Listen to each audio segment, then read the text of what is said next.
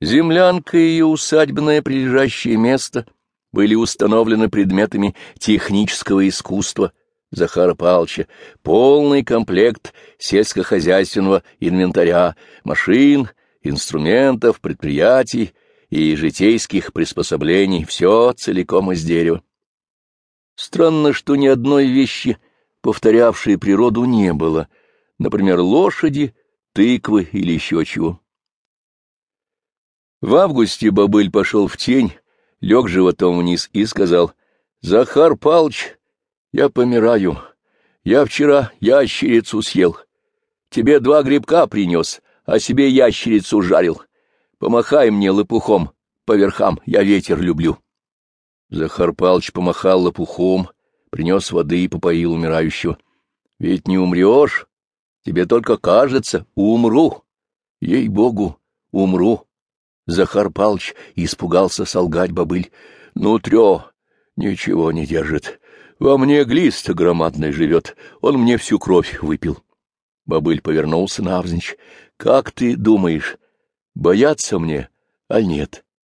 «Не бойся», — положительно ответил Захар Павлович. «Я бы сам хоть сейчас умер, да все, знаешь, занимаешься разными изделиями». Бобыль обрадовался сочувствию и к вечеру умер без испуга.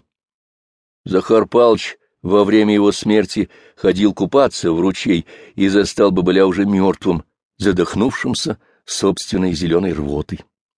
Рвота была плотная и сухая, она тестом осела вокруг рта бобыля, и в ней действовали белые мелкокалиберные черви. Ночью Захар Павлович проснулся и слушал дождь. Второй дождь с апреля месяца. «Вот бы бобыль удивился», — подумал Захар Павлович. Но бобыль мокнул один в темноте ровно льющихся с неба потоков и тихо пухал. Сквозь сонный безветренный дождь что-то глухо и грустно запело, так далеко, что там, где пело, наверное, не было дождя и был день. Захар Павлович сразу забыл бобыля и дождь, и голод, и встал. Это гудела далекая машина, живой работающий паровоз. Захар Павлович вышел наружу и постоял во влаге теплого дождя, напевающего про мирную жизнь, про обширность долга земли. Темные деревья дремали, раскорячившись, объятые лаской спокойного дождя. Им было так хорошо, что они изнемогали и пошевеливали ветками без всякого ветра. Захар Павлович не обратил внимания на отраду природы. Его разволновал неизвестный смолкший паровоз.